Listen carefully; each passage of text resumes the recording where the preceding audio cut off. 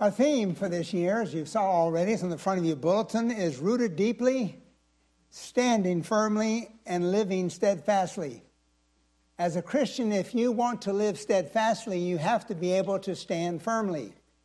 In order to stand firmly, you have to be rooted deeply.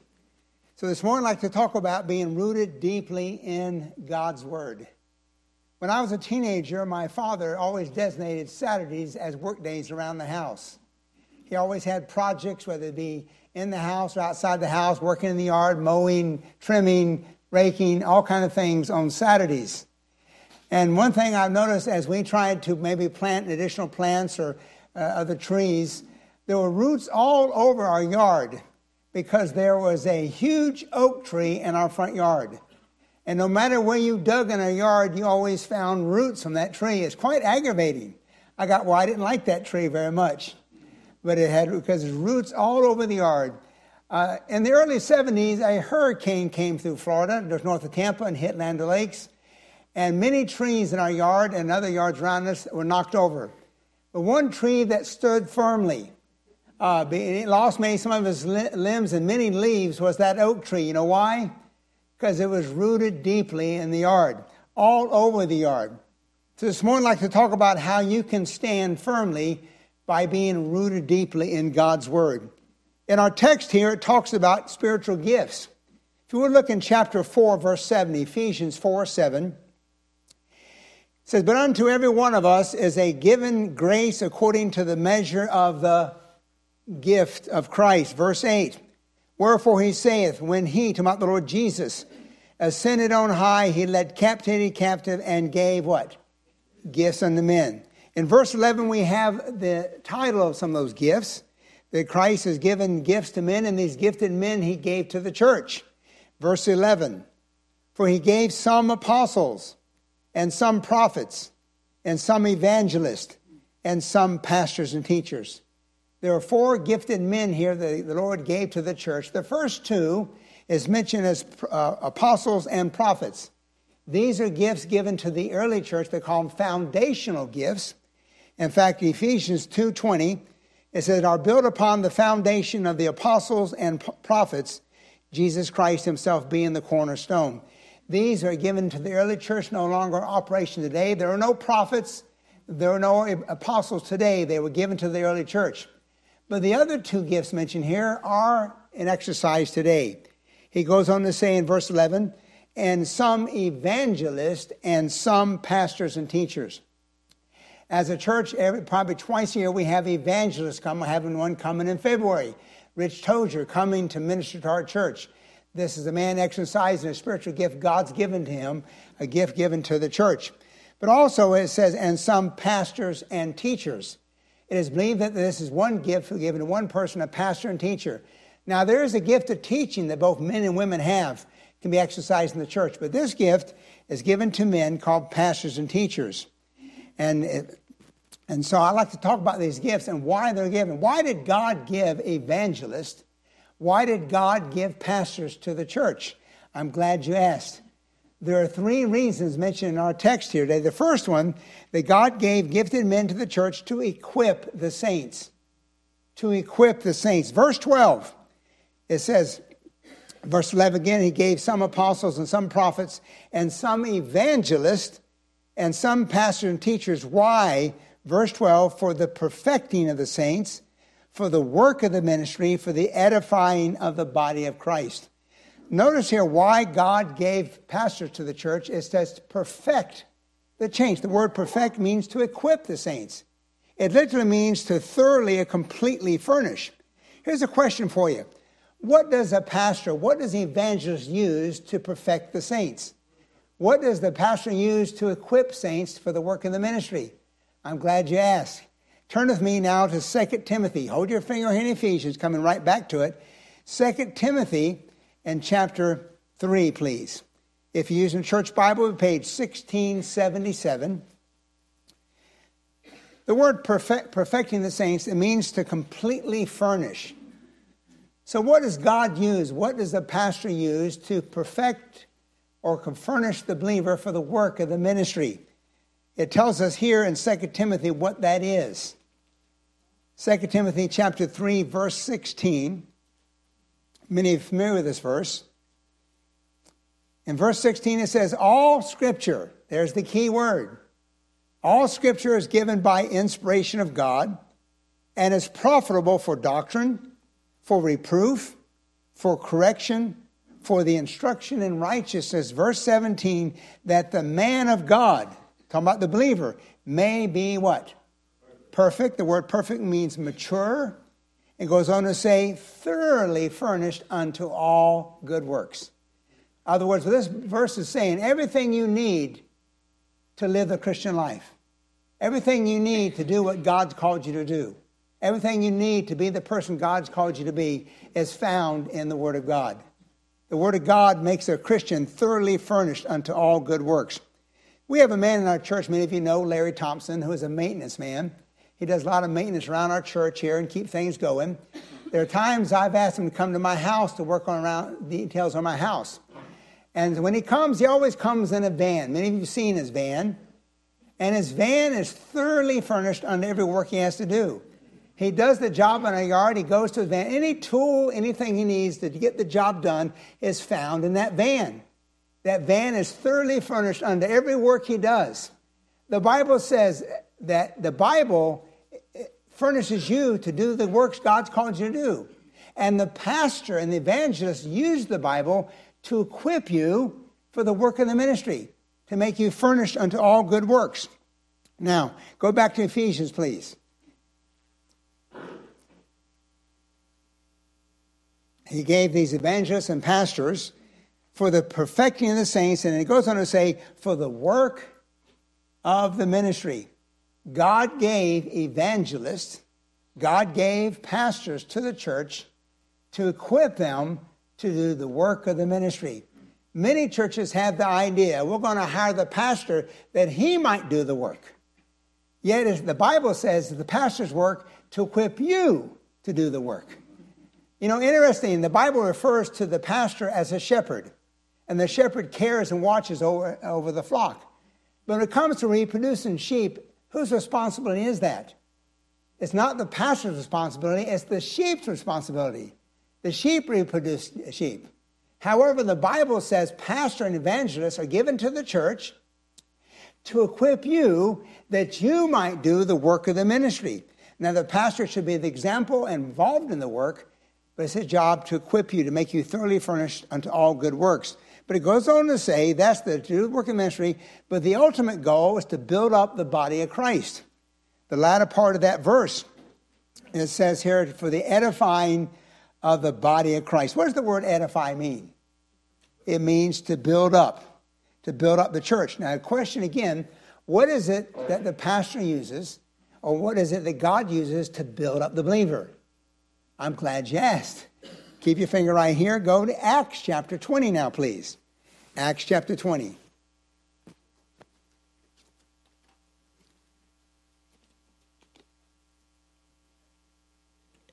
We're talking about the gifts that God gave to men. These gifted men God gave to the church, that of an evangelist and a pastor.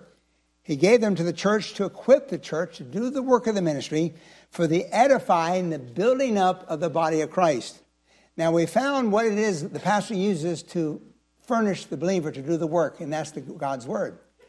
But what does God use to build up the believer? God's word. Acts chapter 20, verse 32, please. Page 1564, if you're using a church Bible. It says, now then, brethren, I commend you to God and to the word of his grace. The Bible, God's word. Commend you to the word of his grace, which is able to build you up and to give you an inheritance among all them that are sanctified. Now, please listen. God has given gifted men to the church, basically to equip the body of Christ, to furnish them to do the work of the ministry, and to build up the body of Christ. Now, in both cases, the tool, the instrument that the pastor uses, the evangelist uses, and most important, God uses to furnish the believer to do the work is God's word, and to build up the believer is God's word. Talking about the importance of God's word. Number two, God has given gifted men to equip the saints. Number 2 is now to bring believers to spiritual maturity. To bring believers to spiritual maturity. In verses 13 and 14 of Ephesians 4, there are 2 words that represent the different stages of spiritual growth. The first one is found in the verse 13. It is the word perfect man. Look in verse 13, please. The perfect man refers to a spiritual adult, a mature believer. Verse 13, it goes on to say, till we all come in the unity of the faith and of the knowledge of the Son of God unto a perfect man, talking about a mature believer, a spiritual adult, unto the measure of the stature of the fullness of Christ. In this verse, we have the characteristics of a mature believer. Let me ask you a question. Would you consider yourself a mature believer or a spiritual adult? Here we have characteristics to be found in a person who makes that claim. The first characteristic we have is one called unity. One called unity. It says there again in verse 13, till we come into the unity of the faith. The word unity, how many believe that unity is important? Have you ever been in a church with a lot of factions, a lot of division, a lot of cliques, and how, boy, it's awful to be in that situation. But one thing is a sign of a mature believer, he always seeks unity among believers. In fact, if you back up, if you would please, there in chapter 4, verse 1, the same chapter. Paul said, I therefore, the prisoner of the Lord, beseech you that you walk worthy of the vocation where you've been called. Verse 3, how do you walk worthy of the vocation of that of being a Christian? Endeavoring to keep the what? Unity in the spirit of the bond of peace. In fact, Psalms 133, verse 1, behold how good and how pleasant it is for the brethren to dwell in unity.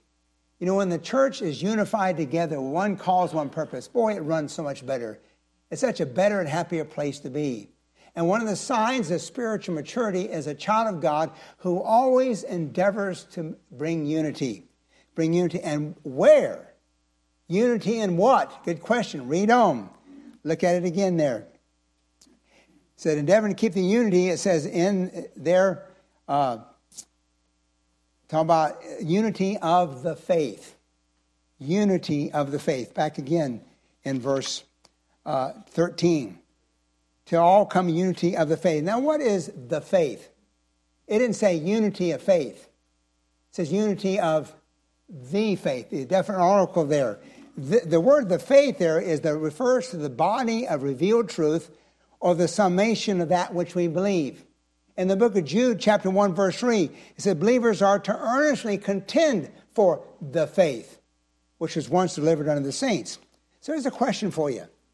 If we are to strive for unity of the faith, what doctrines, what teachings of the Bible make up the faith? It's order, and we need to know what they are so we can strive to have unity in these teachings. I'm glad you asked. I hope you write them down. They're called the fundamentals of the faith. Many of you know these already, but there's 7 of them. The first one is the virgin birth of Jesus Christ. The virgin birth is a fundamental of faith which we must have unity in. Number 2, the deity of Jesus Christ. The fact that Jesus Christ is God is an important doctrine of the Christian faith. Number 3, the blood atonement. That we're saved by the shed blood of the Lord Jesus Christ. That is the third essential that makes up the faith. Number 4, the resurrection of Jesus Christ. The virgin birth, the deity of Christ, the blood atonement, and resurrection. These make up the fundamentals. There's more. The second coming. How do you believe that Christ is coming back again? That is one of the essentials of the faith we are to contend for and strive to always have. The Christ is coming again. Number 6, the inspiration of the Bible. The fact the Bible is the inspired, inerrant Word of God. That is one of the essentials of the faith that we are to contend for, that we always strive to endeavor to have. And lastly, is salvation by grace through faith alone. Salvation by grace through faith alone. I wish we had time, we could cover each one of these.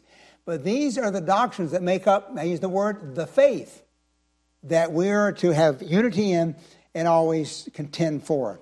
But it goes on to say not only the faith, it says here also unity in the knowledge of the Son of God. Verse 13, the knowledge of the Son of God. The word knowledge means precise and correct knowledge. And talking about who? The Son of God. How many believe there's different teachings about the person and work of Christ? It's like every church has something they teach different about him. But it's important for you and I to understand what the Bible says and take a stand for that and have unity in it.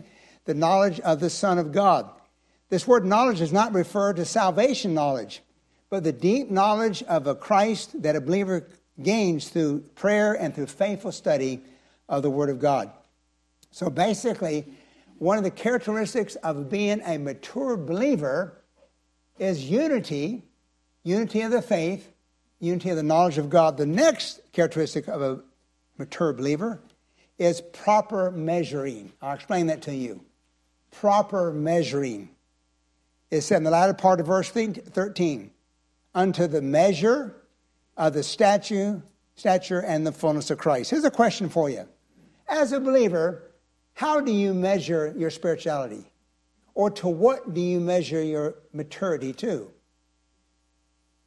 Let me give you the wrong standard. Then I'll give you the right standard. The wrong standard is a sign of spiritual immaturity. The wrong standard is other believers. Other believers. So many of us, when we want to know how spiritual we are, we compare ourselves to another Christian. I'm a better Christian than he is. I'm more spiritual than she is. And we do that to other believers. That's a wrong standard. In fact, go with me, please, to 2 Corinthians chapter 10, please. 2 Corinthians 10, page 1632. It tells us when we compare ourselves one with another, that is not a wise thing to do. 2 Corinthians chapter 10 in verse 12, please. A mature believer has a proper way of measuring. He does not measure his spirituality to other believers. It says there in 2 Corinthians 10, verse 12, Paul said, we dare not make ourselves of the number or compare ourselves with some that commend themselves, for they measure themselves by themselves and compare themselves among themselves are not what? Wise. Now, why is it not good to measure your spirituality to another Christian? Because generally we measure ourselves someone who's less spiritual than we are. We don't look at someone who's better Christian. We always look at someone who's less Christian. But at the same time, their spirituality changes. Sometimes they may be spiritual, sometimes they may not. So it's a changing standard why it's not wise to do that. So if it's not on the other believers, what standard should we measure ourselves to? A standard that does not change. And who is that? I give you a who, not what. Who? Jesus Christ. Because it goes on to say, unto the measure of the stature of the fullness of Christ. By the way, how do you measure up to him? I don't know about you, I fall short. Hopefully, as I grow and mature, I become more like him, but I need to measure myself to who? To him and his actions, the person he is, not to other believers. So that is a sign of a spiritual maturity, is when you measure yourself not to other believers, but to the Lord Jesus Christ himself. Now, in this passage, we have another different stage of spiritual growth. The first one is called a perfect man, a mature believer. Now look in verse 14. We have another stage of spiritual growth, and that of being a spiritual child. The word mentioned there in verse 14 is children, not physically, but spiritually. Ephesians 4:14, that we henceforth be no more what? Now look at me, please. Would you consider yourself a spiritual adult, a mature believer? Or would you consider yourself an immature believer, a spiritual child? The Bible refers to it as a babe in Christ. He gives us characteristics of a child. We found that of adult already, but look at the characteristics of a spiritual child. There's mentioned two of them here in verse 14. That we henceforth be no more children, it says tossed to and fro. That is not talking about physically, talking about in what you believe.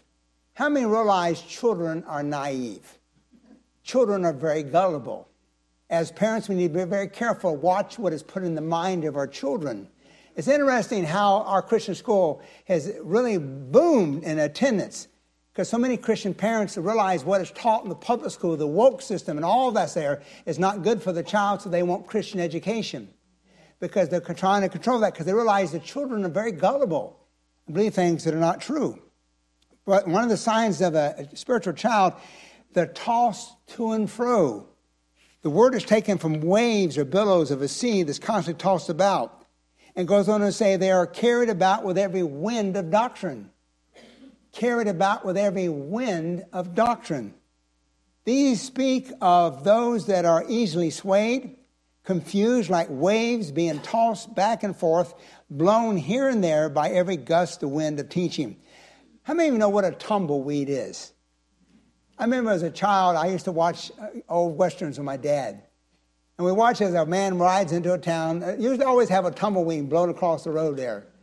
And it's a dead bush, it's uprooted and flies across. And it goes about, everywhere the wind blows goes a tumbleweed.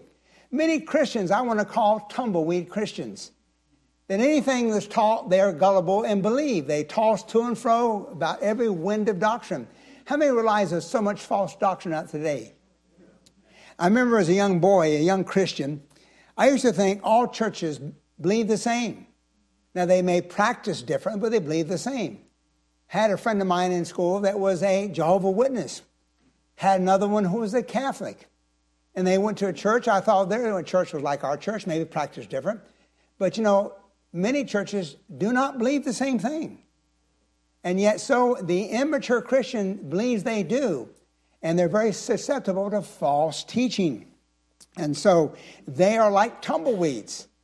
No matter who they sit under, they're gullible. They believe what is believed there. They're tossed to and fro by every wind of doctrine. That's a characteristic of an immature believer. There's so much false teaching today in churches, in television, on the radio. Christian television, I would almost say that almost 75-80% what is on there is false teaching. There's so much there, but so many people turn on Christian television and automatically, because it's Christian, believe they're teaching what is right. They are immature in their faith, and they're gullible, tossed to and fro about every wind of doctrine. Now, what's the cause of this? What causes this wavering among many believers? False teachers. False teachers. It goes on to say there in verse 14, they're tossed to and fro. It said, by the sleight of men and cunning craftiness. False teachers that are deceitful and tricky. The word sleight of men means deceitfulness of men, and cunning craft means the tricky. You ever heard the verse that be strong? It's talking about to put on the whole armor of God that you may be able to stand against the what? The wiles, the trickery of the devil. Many men that are not of God are very deceitful and very trickery. Even they have large ministries, but they're not of God. And Satan uses them to cause Christians to be tossed to and fro by every wind of doctrine. So false teachers, deceitful and trickery, but also they're waiting and ready to strike. Look at the next phrase. It says, by the sleight of men and cunning craftiness, whereby they lie in wait to deceive. It's a picture of a lion crouched in high bushes, grass, that the animals cannot see, and they lie there and wait for the prey, and then they attack. That's the example of these false teachers. They're false teachers waiting and ready to strike. Does the Bible warn us about false teachers? For sake of time, I was going to have you turn to me. I believe it'll be on the screen, just the scripture verse. I'd like to read it to you. But we'll warn both the Old and New Testament of false teachers, because there's many out there today. Romans 16, verse 17. Let me read this to you, please. Paul said, now I beseech you, brethren, mark them which cause division and offenses contrary to the doctrine which you have learned, and avoid them. For they that are such serve not our Lord Jesus Christ, but their own belly, their own desires, and by good words and fair speeches deceive the hearts of the simple. It means the naive. So basically, these false teachers will use fair speeches, smooth talking, and words to deceive. 2 Peter 2, verse 1. Listen to this, please. Peter said, but there were false teachers also among the people, even as there shall be false teachers among you. There were false teachers in the Old Testament. There's false teachers in the New Testament. There's false teachers today. And it goes on to say, false teachers among you who privately shall bring in damnable heresies, even denying the Lord that bought them, bringing upon themselves swift destruction. And many shall follow their pernicious ways, by reason of whom the way of truth shall be evil spoken of. And through covetousness they shall with vain words make merchandise of you. Basically, through their words, they seek to benefit themselves and not the body of Christ. And they, through vain words, make merchandise of many believers. So one of the signs of an immature believer is they're tossed to and fro with every wind of doctrine. The cause of this, there's many false teachers. Now, what's the cure? What's the cure? If you're maybe one of those ones who are easily swayed by smooth-talking preacher or evangelist or a person on the radio, what is the cure? The cure is to be rooted and grounded in God's word. Rooted and grounded. The verse we looked at last week, our theme verse for the year, Colossians 2:7, rooted and built up in him, established in the faith. Ephesians 3:17, being rooted and grounded. That oak tree, which I detested because of all the roots in the yard, is able to stand against so much winds of adversity and problems because it was what? Rooted deeply. As a Christian, you can stand firmly if you're rooted deeply in the Word of God. Spiritually immature believers who are not grounded in the knowledge of Christ through God's Word are inclined to accept every sort of enticing and doctrinal error and fallacious interpretation of Scripture spread by deceitful false teachers in the church. What is your greatest deterrent to false teaching? To know the truth. You shall know the truth, and the truth shall what? Set you free. Here's a deep statement. Listen. A person that's deceived doesn't know he's deceived. Otherwise, he wouldn't be deceived. That's deep, isn't it? But how true it is. A person that's deceived doesn't know it. Otherwise, it wouldn't be deceived.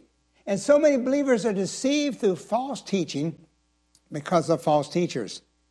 And so, number 3, the first purpose of an evangelist and a pastor is to equip the saints, to bring believers to spiritual maturity, and lastly, to produce spiritual growth.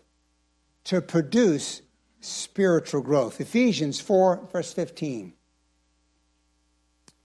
It goes on, concludes now, but speaking the truth in love may grow up into him in all things, which is the head, even Christ. One of the greatest admonition you can give to believers, listen please, grow up.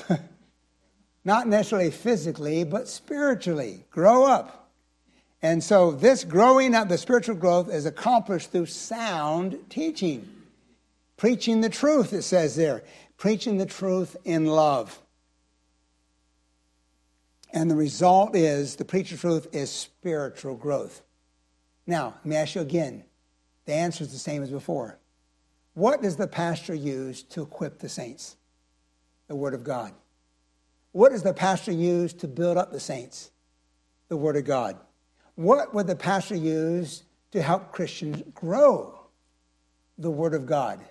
The verse will be on the screen, 1 Peter 2:2. As newborn babes, desire the sincere milk of the Word that they may what? Grow thereby. As we close, let me give you some simple, practical ways to apply this. You can close your Bibles. There's a real need for Christians to be rooted and grounded in God's Word, to be furnished unto good works, to be built up in the faith, and be able to stand against false teaching. Simple ways, very simple. Number 1, Christian, if you haven't already, establish a personal time in God's Word. Establish a personal time in God. I'm not talking about just your devotion time, a time to study. The Bible says, study to show thyself approved unto God. Do you have a time set aside every day to study the Bible? Oh, Pastor, I read it. Wonderful. But do you study it? So many of us, because of our busy schedule, don't have time to do that. So number 2, let me give another practical way to apply this. Purpose to be faithful in attendance to God's house. Purpose to be faithful in attendance to God's house. For example, where does the pastor, where does the evangelist exercise the gift he has to build up the believer, to help the believer to come to spiritual maturity, to help them grow? Where's it at? In church. Now, that's an easy answer. So the question here is, as a believer, some of you come every Sunday morning. I'm so grateful. It just thrills the heart of your pastor to see you here. But that's all you do. Why not come to Sunday night? Sunday night, we also preach the word. Sunday morning, get grounded. Sunday night, get grounded. Oh, by the way, what about Sunday school? Some of you never come to Sunday school. God's blessed First Baptist Church with some wonderful Bible teachers, retired missionaries, retired pastors, people that have knowledge and experience in God's word. And so I encourage you, if you want to be grounded, come every Sunday morning, stay for Sunday school, come for Sunday night. But wait, one more. Wednesday night. Wednesday night, what do? We spend time in the Word. And so the more you get in the Word, the more grounded you come. And you can become like that tree in my front yard. That when storms of life come, you can stand firmly. When false teaching comes your way, you can stand firmly. Because why? Look at me, please. Because you're rooted deeply. That so many Christians fall by the wayside because the roots become shallow. And so 2023, let me encourage you to purpose to be in the Word of God personally, as much as you're able to be in the house of God, that you might allow the pastor to do the job God called him to do, to equip you for the ministry, to enable you to grow and help you to mature in your faith as a child of God. Now, God uses His Word to help the Christian grow and mature. Did you know that God uses His Word to bring a person to faith in Christ? God uses His Word to bring a person to faith in Christ. A verse I think it would be on the screen, 2 Timothy 3:15. Here Paul is speaking to Timothy, that from a child thou hast known the Holy Scriptures, which are able to make thee wise unto what? Salvation through faith in Christ. How is a person born again, by the way? The Bible says in 1 Peter chapter 1, verse 23, being born again, not of corruptible seed, but incorruptible by the word of God, which liveth and abideth forever. So basically, salvation is produced by the word. Spiritual growth is produced by the word. Spiritual strength is produced by the word. You know what that means, Christian? You need to be in the Word. That is what God uses, to be rooted deeply in God's Word, that you can stand firmly so that you might live steadfastly. Let's bow together for a word of prayer, please. This morning I've been speaking to those of you that know Christ, to help you understand from the Bible that God has given gifted men to the church, evangelists and pastors and teachers, in order to equip you to do the work of the ministry and to be built up in the body of Christ. And also to help you mature in your personal walk, in your spiritual growth, and move from being a spiritual child to a spiritual adult, and also to help you grow. I want to encourage you as a child of God that you would commit yourself as a believer to this new year to be under the teaching and preaching of God's Word as much as you can. Not only to look for time, but to make time. That you might be grounded in the Word of God, so that you might stand firmly, that you might live steadfastly. Christian, why not commit yourself to do that today? As heads are bowed and eyes are closed, maybe you're here today and you've never trusted Christ as your Savior. You're not certain that heaven's your home. You're not certain that you've been forgiven. The greatest truth in the Bible, that salvation is a free gift. The Bible says, for by grace are we saved through faith. And the salvation is not of yourself. It is the gift of God. It's not of works, lest any man should boast. The Bible tells us that we're all sinners. And because we've sinned, we have earned the judgment of a holy God. And the Bible says our good works, our good deeds will not pay that penalty, and we cannot save ourselves. But the good news is God loves you just the way you are. He loves you in spite of your sin, and he's provided a substitute. He had provided a person to come to pay the penalty of sin that you owe. That substitute was his son, Jesus Christ. Jesus Christ came to this world, died on the cross of Calvary, was buried, and rose again. And while on the cross, he paid your sin debt. He died, shed his precious blood, was buried, and he rose again. And now he offers you eternal life as a free gift, at no cost to you, because the price was paid in full by Jesus Christ. Your part is to believe, to receive him as your Savior. And the Bible says the moment you do that, he would give you eternal life. If you've never done that before, why not do it right now? Why not take God at his word and trust Jesus Christ to be your Savior? See, Pastor, I like to do that. I like to have the assurance that heaven's my home. I like to know where I'm going to go when I die. Then why not get it settled? Why not talk to God right now and get it settled by saying something like this? Just say, Dear God of heaven, I acknowledge that I'm a sinner. And because I've sinned, I deserve your punishment. But God, I believe that Jesus Christ, your Son, was punished in my place. I believe when he died for me, to pay for my sin. I believe he was buried and he rose again. And God, right here today, I want to trust Christ to be my Savior, to forgive me and give me eternal life.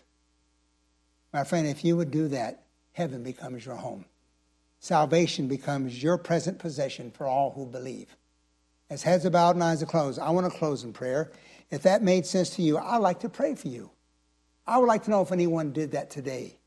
So with heads bowed and eyes are closed, if right here today for the first time you trusted Christ as your Savior, would you indicate that simply with raise your hand so I can pray for you? Anyone at all?